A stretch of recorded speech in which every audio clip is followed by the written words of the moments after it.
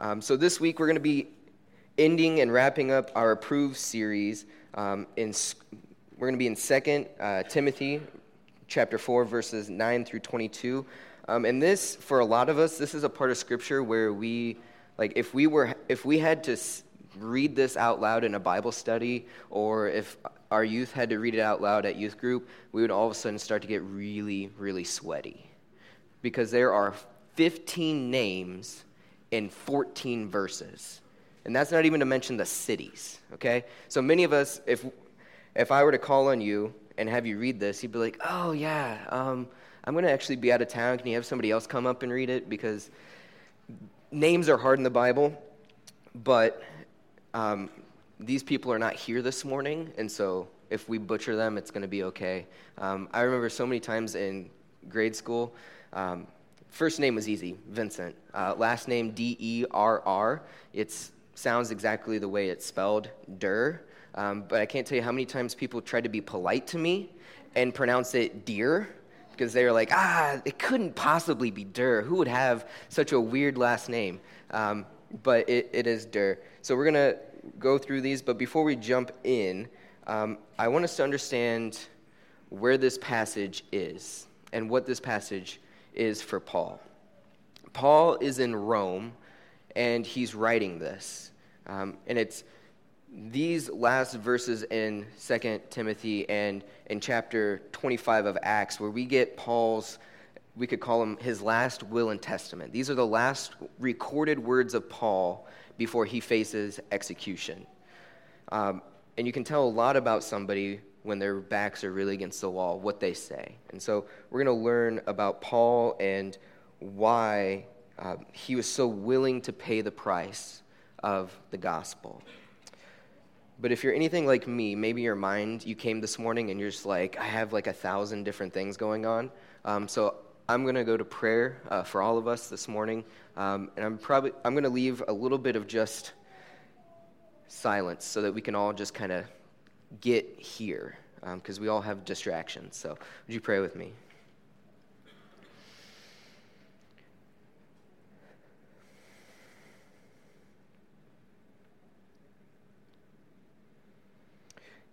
God, we thank you for your voice, that you're a God who works through each and every one of us. You don't have some requirement of a degree or skill or talent. You speak through all of us. God, we just ask that you would continue to do that this morning, that you would help us get out of the way so that you could do something great. God, we thank you for your word. We thank you for the people who received this letter the first time and saved it. God, we just pray that we could save and cherish your word enough this morning that people will not forget it. In your name we pray. Amen. So recently I was on Facebook, and a friend of mine was talking about dating, because when you're my age, people talk about dating all the time. And she was kind of lamenting that people don't write letters anymore. And one of my favorite things to do is ask people, like, hey, how'd you meet your spouse? Because I find those stories to be awesome. And what's interesting is I've heard some people's stories, and they're like, we were long distance for years, and we wrote letters to each other overseas, and it was back before we had these handy phones that we could just text we could send something up into the sky, and it would shoot down in a matter of minutes. It was way before that, so we'd write a letter, not knowing if he or she still loved us, and we'd send it in the mail, and then 3 weeks later, we'd get another one back, and yes, they do love us. But letters are important. I have a letter from one of my friends that wrote it to me when I was in college, and just full of a bunch of wisdom about speaking against the lies that Satan gave me. But letters are important, and Paul writes this letter to Timothy, but he really is writing it to everyone. He names, again, 15 people and 14 verses. So we're going to jump in this morning, verse 9 in chapter 4 of 2 Timothy, and we're going to finish out the letter. All right. Do your best to come to me soon. For Demas, in love with this present world, has deserted me and gone to Thessalonica. Crescens has gone to Galatia. Titus to Dalmatia. Luke alone is with me. Get Mark, bring him with you, for he is very useful to me for ministry. Tychus I have sent to Ephesus. When you come, bring the cloak that I left with Carpus and Troas, also the books, and above all the parchments. Alexander the coppersmith did me great harm. The Lord will repay him according to his deeds. Beware of him yourself, for he strongly opposed our message. At my defense, no one came to stand by me, but all deserted me. May it not be charged against them, but the Lord stood by me and strengthened me, so that through me the message might be fully proclaimed and all Gentiles might hear it. So I was rescued from the lion's mouth. The Lord will rescue me from every evil deed and bring me safely into his heavenly kingdom. To him be the glory forever and ever. Amen. Greet Prisca and Aquila and the household of Onesiphorus. Ooh, man, I made it so far. Onesiphorus. Erastus remained at Corinth. I left Trophimus, who was ill in Miletus. Do your best to come before winter. Eubulus sends greetings to you, as do Pudens, Linus, and Claudia, and all the brothers. The Lord be with your spirit. Grace be with you. So we're asking a question this morning. Why was Paul willing to pay the price? And you might look at this passage and be like, man, I do not know how you're going to get an answer out of that. And I'm not going to make you wait long. The answer is simply, Paul was not a Demas. Now, some of you may have heard something that I didn't actually say, and that's kind of on purpose, but Demas is a guy's name. If you remember all the way back to when I started, it's in verse 10, for Demas, in love with this present world, has deserted me and gone to Thessalonica. I promise you I did not cuss. That is a man's name. But Demas is a man of excuses and short-sightedness. I remember I played football in high school, and I know 5'5", and I was a lot skinnier back then, so it may not seem like, whoa, Vince, you played football? That's not a thing. I played football, I promise you, and I was a cornerback, and I love football. And I remember when I first got into high school football, football coaches can be some of the best and some of the worst people in the world, just because of the nature of their job. They yell and they get on you.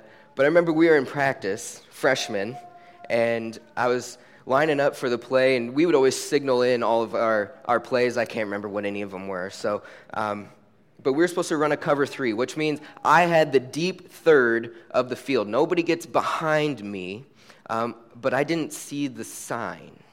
I didn't see the signal, and I thought we were playing man-to-man. And so I lined up in front of the guy, and I was getting ready, and they hiked the ball, and my guy did a 5-yard in, and I followed him.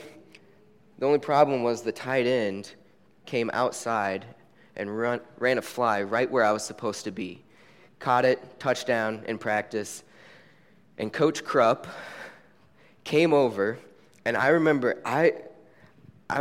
it's one of the worst feelings. If any of you play baseball, it's kind of like when you throw a pitch and you hear it and you're like, yep, that's a home run. It's gone. I messed up. And so I saw the ball leave, and I was like, oh, no. This is going to be the worst 30 seconds of my life about to happen. And Coach came across from the sideline, and he started yelling. I need some water before I start yelling. And he'd go, Durr, what are you doing? It was deep third. What are you doing? And freshman, I thought we were playing, I don't want your excuses. Get the sign. Do your assignment. Don't let anyone in behind you. And I was like, whoa, okay, high school football, here we go. And that was probably one of his favorite sayings. I don't want any excuses. Fix it. do your assignment.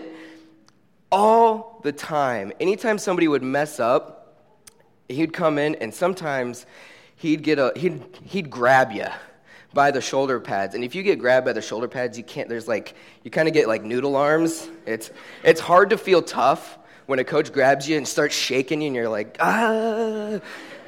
And I don't want any excuses. Well, Demas in our passage is a man full of excuses, and he gets called out by name by Paul for deserting him. One of the reasons I love camp ministry is because it removes excuses. It removes distractions. You don't get your phone for a week. You lose, some of your friends don't come that are bad influences. Some of your friends do come that are bad influences. But I love camp ministry, and 3 out of the last 4-ish weeks, I was at camp. High school camp, middle school work camp, and then elementary camp. And for those of you who have elementary kids that went to camp, they may have gotten a purple piece of cloth either on their wrist or their ankle. And if they haven't told you what that's about, they've already failed what they were supposed to do. So ask them, okay? But I'll give you the short answer. Basically, it means, I promise no more excuses, God. No more excuses. And it was one worship that the camp programmer brought out Jenga, giant Jenga, just like this. And I love games, and so I was like, why are we going to be playing Jenga in worship today? Like, what's the lesson? And he went up to it, and he said, this is your life. This is your life with God. It's full. There's no holes in it. We're talking about the missing piece at camp and how the missing piece is Jesus. He says it's full. There's no holes in it. He says, but a lot of us make excuses when it comes to following God. You know, he starts pulling out a piece and he goes, yeah, I know I should get up early for church and learn about you, but I'm tired. I don't really want to. And yeah, I know that I probably should stick up for that person at school that's getting bullied, but I don't want to stick out.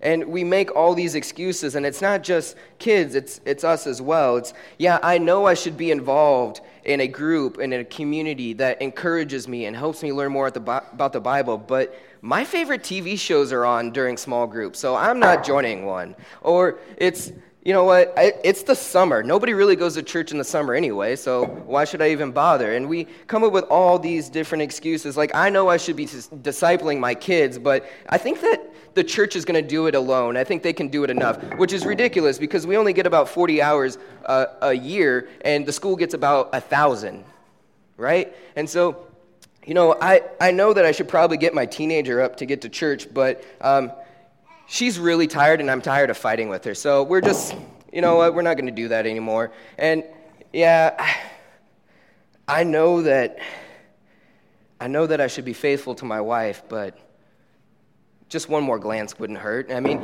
and we make all these different excuses all the time when it comes to our lives. And when we get down to it, there's not much more to... You guys are really getting worried about me letting this go.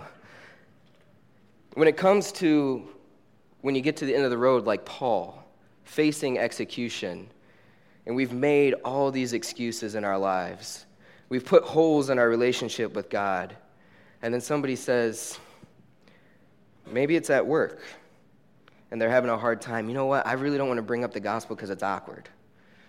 Like, I can't even do awkward. And so we take it apart.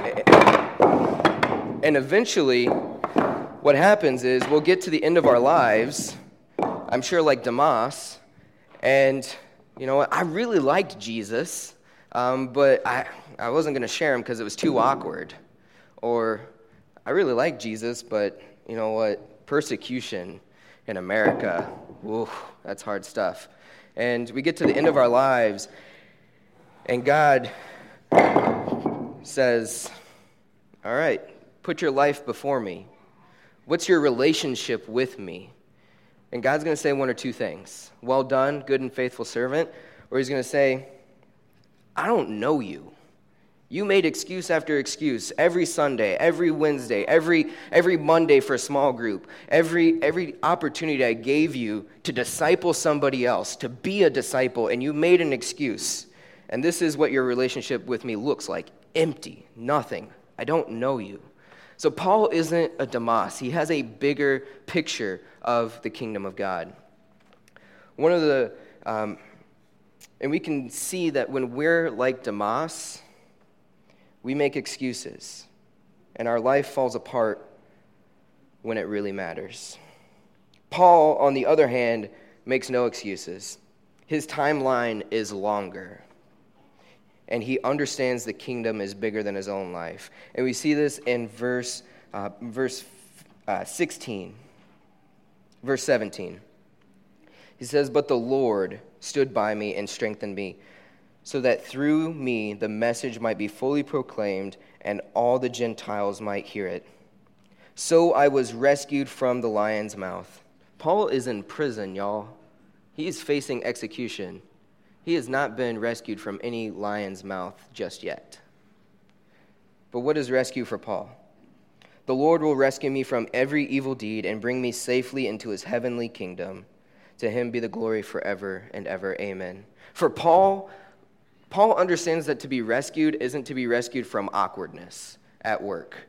For Paul, being rescued isn't about being rescued from execution even. For Paul, being rescued is to enter God's glory and to enter his kingdom. His picture is so much bigger than this present world. I wonder how many of us could say the same, that for me to be rescued isn't for work to be easy and all my relationships to have no tension, but for me to be rescued is to display the glory of God. That's Paul's vision. Let's turn to 1 John chapter 2, verse 6. This is going to give us a pretty clear picture of what we're talking about here. See, for Paul, if he's going to be a follower of Jesus, he's not going to play around and he's not going to give excuses. So 1 John chapter 2, verse 6 says this: "Whoever says he abides in him ought to walk in the same way in which he walked." Whoever says he abides in him, talking about Jesus, whoever says he abides in Jesus ought to walk the way Jesus walked. And I don't remember too many stories in the Bible where Jesus goes, "You know what, Dad, Father, I know I should probably forgive this woman at the well, but I mean, she is a Samaritan. I don't know about that." Like, Jesus doesn't make excuses for obedience. He doesn't go, "You know what, I saw Zacchaeus in the tree, but I was going to go give a speech on the hillside. I can't stop and have dinner with Zacchaeus and forgive him of his sins." He who says he abides ought to walk the way that Jesus walks. And let's turn to Philippians chapter 1, verse 21. This should be a very familiar passage for a lot of us. Even if you're like, "Oh, I don't know what that is," you know this verse, even if you don't know the verse reference. So Philippians 1, verse 21 says this: "For to me to live is Christ, and die is gain." Let's go ahead and do 22 as well. "If I am to live in the flesh, that means fruitful labor for me. Yet, which shall I choose? I cannot tell." See, this is Paul, the same Paul we're reading in 2 Timothy. The same Paul that's like, "Hey, Demas deserted me because he loves this world too much. Demas deserted me because he loves comfort too much." Demas is not down. He's not down with the whole Jesus thing. I mean, he likes Jesus a lot. He followed me in ministry a lot. You know, he talked a good game, but when I got arrested, and he could have got arrested, he just took off. He's not really all in. And It's crazy to think that Paul's writing this in Philippians, and he's like, you know what? It's kind of a tough call for me. I'm not real sure. I mean, I like doing ministry. I like living here and all that, but man, the kingdom of God's pretty sweet. Like, I'm not real sure. It's not that Paul seeks out martyrdom. That's what, I don't want us to kind of get stuck there, right? The goal is not to seek out destruction. When Christians were being persecuted like crazy, there are stories of some Christians, immature Christians, that saw martyrdom as kind of like, hey, if I get martyred, I am good to go. And so they would purposely seek out martyrdom. They would purposely seek out to end their ministry so that they could die at the hands of persecution. That's not what I'm talking about. What I'm talking about is when it comes, you don't buckle. When the opportunity arises to disciple, when the opportunity arises to tell somebody about the gospel, you don't buckle. It's not that you're seeking out opportunities like, oh, today I'm gonna get persecuted. I'm gonna seek it out. I'm gonna go find somebody that looks like the meanest, nastiest person, and I'm gonna preach the gospel at them until they punch me in the face. Like, that's not what Paul did. Paul was like, hey, there's some people over there that don't know Jesus. I'm gonna go tell them about Jesus, and I'm gonna leave the rest to God. Paul gets stoned. He gets whipped, he gets shipwrecked, and it's not like he's seeking it out, he's just seeking God's kingdom. Paying the price isn't about seeking martyrdom, it's about not flinching when the time comes. It's about not having excuses when the time comes. And that's why Paul's able to do this. He sees God's kingdom much higher, much bigger than what we are in right now. Not that what we're in right now doesn't matter, because it does. Otherwise, we wouldn't even do ministry. If right now didn't matter, it'd be like, oh, wow, this is nice, but it doesn't really matter. Well, it matters because we want more people to go to God's kingdom. So how does Paul do this? The reason why Paul's able to pay the price is because he knows God is way better, bigger than anything that we could ever have here. So how does he live in light of that? Funny enough, I did not plan this, but as I was reading this, I was like, oh, Paul's doing 3 things in this passage, and he does 3 things in his ministry all the time. And you may have heard us say them before. Paul's drawing people to Christ, he's teaching them up, and he's sending them out. I actually wore the shirt today, kind of by accident. When you live alone and you have to do laundry yourself, sometimes you only have one shirt to wear. But Paul draws people to Christ, he teaches them up, and he sends them out. So how do we see this? Paul draws people in verse 9 and verse 16 and verse 17. I lost my place. I got to find it again. Paul is drawing Timothy to himself. He says, do your best to come to me soon. Should have put the marker in. I'm going to struggle to find it. Oh, there we go. Paul is drawing Timothy to himself. In fact, Paul's even drawing Mark to himself. So, verse 9, very simple. Do your best to come to me soon. Draw on Timothy. Come learn more about God. Come learn more from me. And what I find amazing is that he asks for Mark. He says, get Mark and bring him with you. Not only does he ask for Mark to come, but he also compliments Mark, which if you don't know that much about the book of Acts, I'll explain it to you. He says, for he's very useful for me for ministry. In the book of Acts, Mark is following along with Paul and Barnabas, and they're going and they're doing ministry and they're doing all this, and then all of a sudden Mark has a Demas moment. He's following, and then they get persecuted, and Mark, he's a young guy, and he's like, yep, gone, and he deserts them.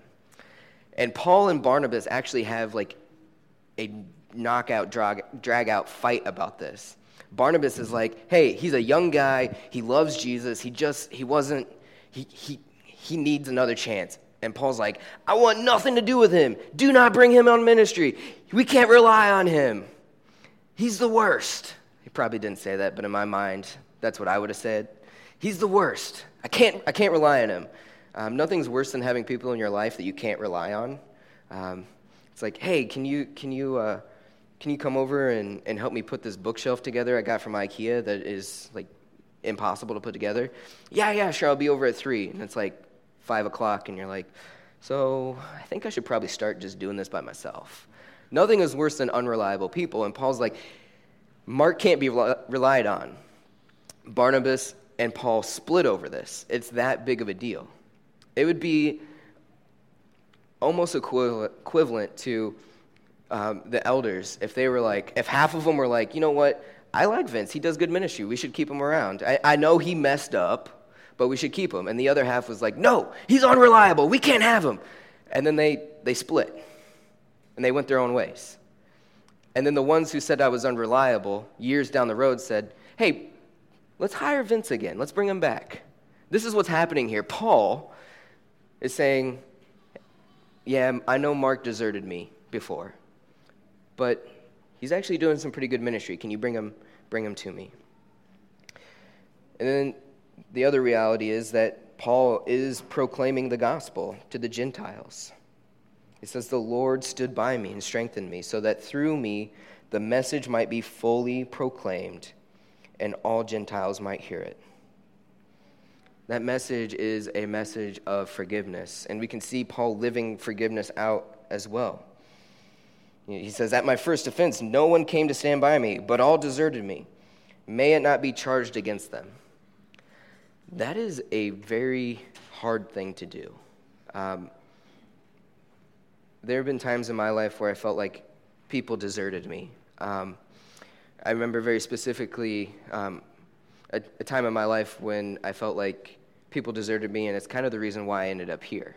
I was at seminary and got really close to professors. Seminary is a lot different than like high school or college. Seminary is like a really small group of people, about 200-ish, if that, and you go to all these functions with your professors. We would go and we would have theology on tap, and we'd go down to the local brewery, and we would have a beer, and we would talk about anything and everything that was in the Bible. Sometimes we talked about the Lord's Prayer. Sometimes we talked about the Apostles' Creed. Sometimes we would talk about eschatology, which is a fancy word that says the end times. And we'd be really close. We would have parties and get-togethers. We'd be invited over to professors' houses, and we'd get really, really close with these professors. And it felt like after my second year at seminary that a lot of my professors took advantage of that closeness and deserted me. It's part of the reason why I was like, maybe God's not calling me to full-time lead pastor ministry just yet. And it would be hard for me, even today, to be like, hey, God, don't count that against them. They didn't really realize what they were doing to me. That'd be hard for me to do right now. But Paul's like, hey, I got arrested and I'm facing execution, and nobody stood by me. Don't hold that against those brothers. Keep them in the fold. Don't let them be exiled from your communion. Paul draws people. So how can we draw people? This is hey, you can do this on Monday through Friday thing. Just open your eyes. There are people all around us in work and family. At A&W, I love A&W, and there's always that awkward, like you order and then they give you that metal thing and I always sit there and I just kind of like twirl it. Everybody does that, right? Anyway, and I stand there and I twirl it, and there's always like 5 other people there, and we're all just kind of like standing within 3 feet of each other and just like not talking. Just open. It's like sometimes I think like God's up in heaven and he's like, open your eyes.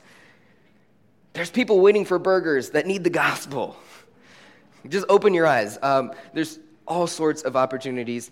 One of my favorite Bible stories is Zacchaeus. It's one of my favorite because when I was at camp, I was Zacchaeus a lot because I was the shortest male counselor. And my best friend, Jake, talk about a bad last name, Klopfenstein. Klopfenstein. Impossible to pronounce if you haven't been pronouncing it for 5 years. But he was always the tree.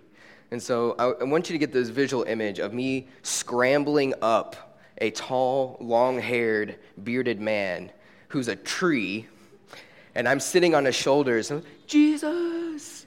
And we'd always do that story. One summer, we'd always do it on Tuesdays, and Tuesdays is tie-dye Tuesdays at camp. And so Jake and I, being best friends, we got matching tie-dye outfits.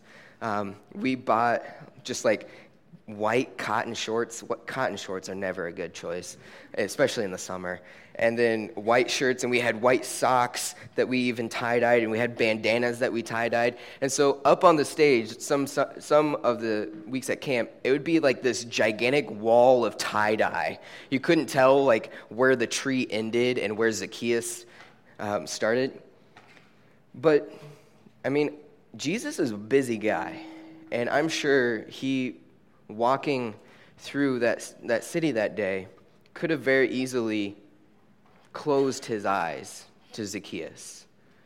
There are Zacchaeuses all over Benton County that are climbing up trees and just asking to be noticed, asking for somebody to say, hey, I see you. You want to come over for dinner? Or can I come over to your house for dinner? And then you build that relationship and you get an opportunity to share the gospel. Open your eyes to the opportunities that God provides around us. Sometimes I would remember at camp, I love camp, so I talk about camp a lot. We get to the end of the week and we'd debrief it. And so we'd all be in a circle and we'd talk about, hey, where'd you see God this week? And some of the new counselors would always be like, yeah, I'm not sure. I didn't really see like an opportunity to, I just didn't see. And I remember always thinking like, were we at the same week of camp? Like, it was Thursday night and everybody was crying because they figured out the gospel. Like, Johnny skinned his knee and I got to tell him about how Jesus heals. Like, open your eyes. Open your eyes because there's people around us and opportunities around us to draw them to Christ. So Paul also teaches this whole letter, 2 Timothy. He writes a bunch of letters, and they're all in our New Testament, and Paul teaches people the gospel all the time. And this, for some of them, this is like, hey, this is to the church. And so there's people that he has a really close relationship with that he's teaching, and there's just people that showed up that day to this person's house to learn, and they get this letter from Paul. Paul teaches people that he knows really well, like Timothy and Titus and Philemon, and then he teaches groups of people that he doesn't know that well.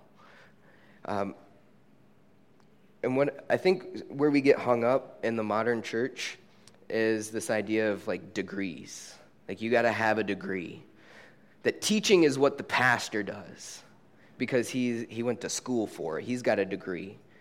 I can't tell you how many times I've been sitting and listening to somebody's testimony, college student, just became a Christian like a day ago. And they're telling their story. And I'm like, thank you, God. Like, this story is really helping me with my walk. It's reminding me of my first love for God. Some of us, we have phenomenal stories about how God has worked in our lives. That's all you got to do. To teach somebody about God, just teach them your experience of God. What has God done for you? You don't need a degree. You don't need a microphone. You just need a willingness to have a conversation. Paul teaches. And the last thing that Paul does is he sends people out. So in verse 12, we see this. Tychus I have sent to Ephesus. Simple. Not a lot of fluff in there. Just kind of reporting what he's doing. Tychus I have sent to Ephesus. We don't know that much about Crescens, who's gone to Galatia, or Titus, who's gone to Dalmatia, which is kind of fun to say. I always think of like 101 Dalmatians. Back on track. We don't know that much about those two guys. It doesn't really say that they deserted him. I mean, they're right after Demas deserts, but I think if they deserted Paul, he would have said it. But he specifically mentions that he has sent Tychus to Ephesus. This is a pattern for Paul's ministry.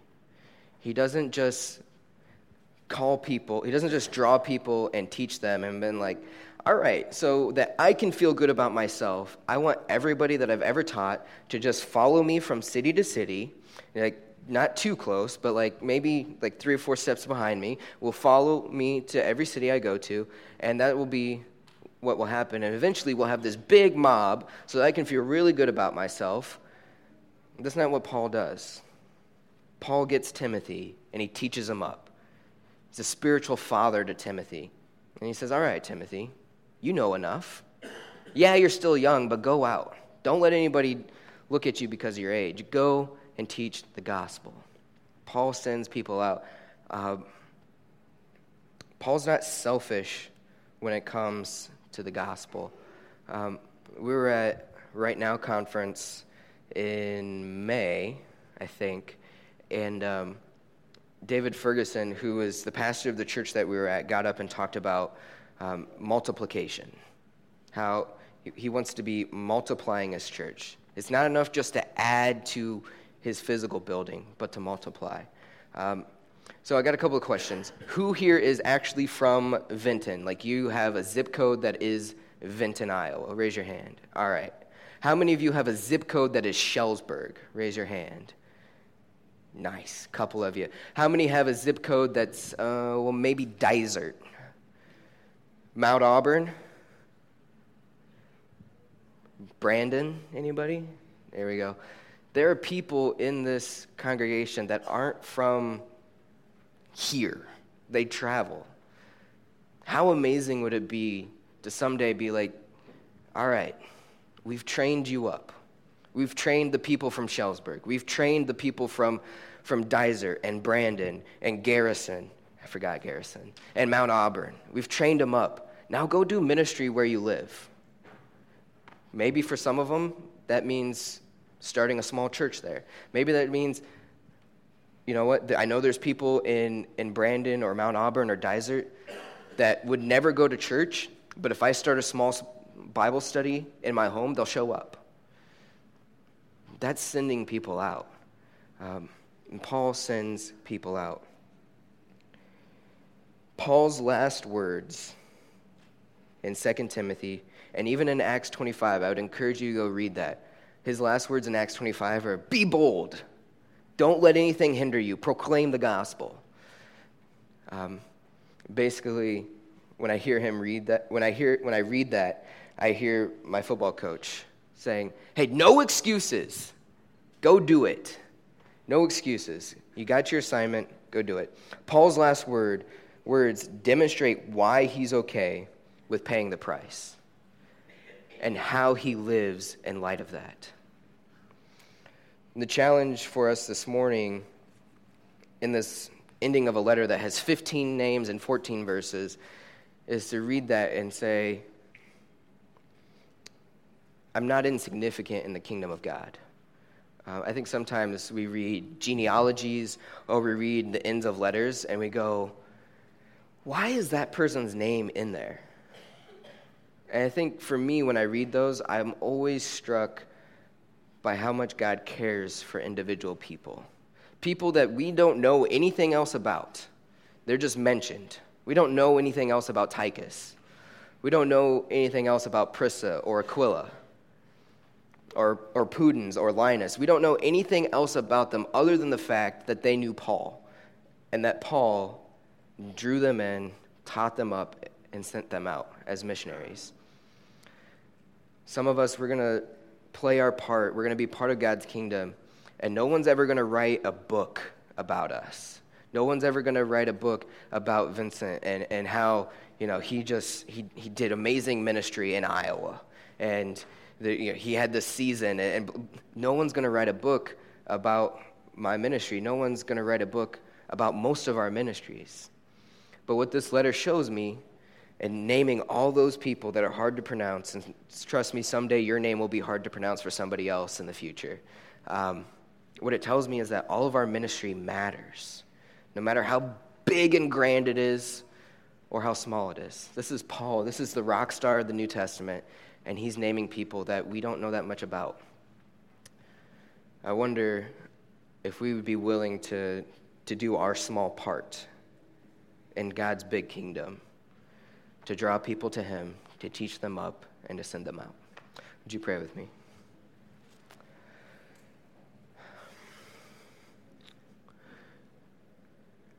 God, we thank you for letters and passages like this that are just jam-packed full of people who are in your kingdom, people who didn't necessarily write volumes or preach 1,000 sermons, but people that were faithful, people that said no excuses. There are people that need to know the gospel. God, I just pray that we could be that type of community.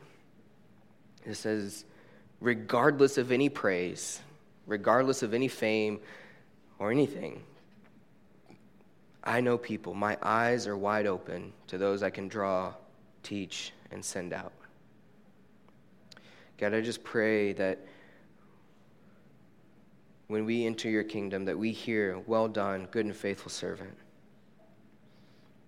God, that we would be able to see the legacy, the genealogy of faith that we had a small hand in.